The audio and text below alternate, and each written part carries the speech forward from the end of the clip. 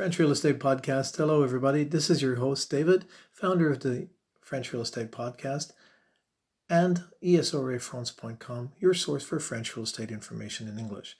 If this is your first time listening in to the French Real Estate Podcast, I welcome you and remind you that the mini podcasts are all little bite-sized pieces of information so you can learn about the French real estate buying process. If you want lots of information, more in depth, we do have 110 Tips French Real Estate Buyer's Guide available on our website. The point of today is to share with you some more information so you can actually understand French real estate advertisements that are written in French. Because, of course, as I've mentioned before, if you're only able to read the advertisements that are written in English on French properties, you're only learning about a very small amount of properties that are available for sale in France.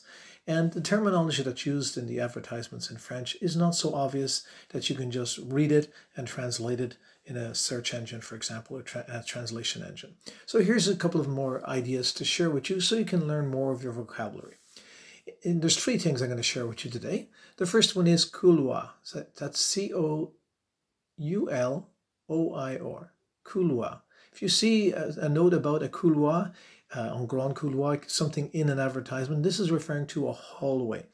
Bear in mind that, for example, in my experience, when you go into some French apartments, sometimes the hallway that separates the kitchen, the living room, and the bedrooms can be actually quite a large area. So it could be an area where perhaps you might want to build an office space, or it could be something totally undesirable. You might consider it a wasted space. So it's good to understand what they're referring to in the advertisement when they note the size of the couloir, the hallway. The second item to mention to you is that there might be in the property a grenier. A grenier is the translation into English is an attic, which is an attic space where you would store items up in the roof, in English, of course.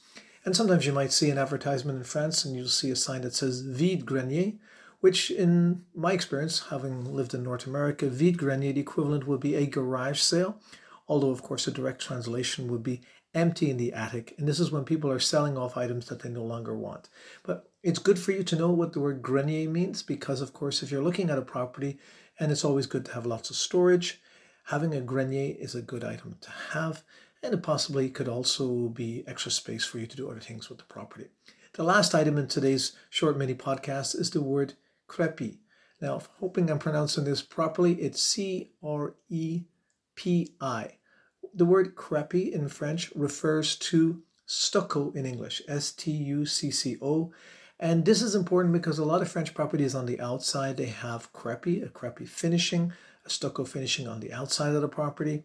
In addition, I've had the experience of apartments, for example, or other homes in France where they also have crépi inside on the inner walls.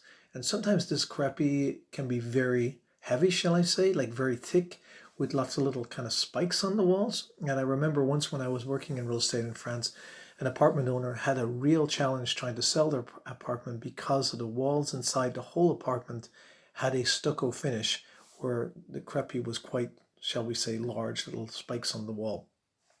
And that's expensive to get removed. This is David, host of the French Real Estate Podcast, sharing with you more information to help you understand real estate in France. Please remember to check out our website. And remember, we do have 128 videos on our French Real Estate Buyers course. You can check that out on our website. Those videos are all available exclusively to people who take the Buyers course. They're not available anywhere elsewhere online. The goal is to help you really understand the French real estate buying process. It's a small investment of your time and energy to make sure that you really understand the process so that you avoid making mistakes buying a property in France. This is David, host of the French Real Estate Podcast, wishing you a very good day. Please subscribe where you found this. Tell your friends who are curious about French real estate to check out the podcast. Bye for now.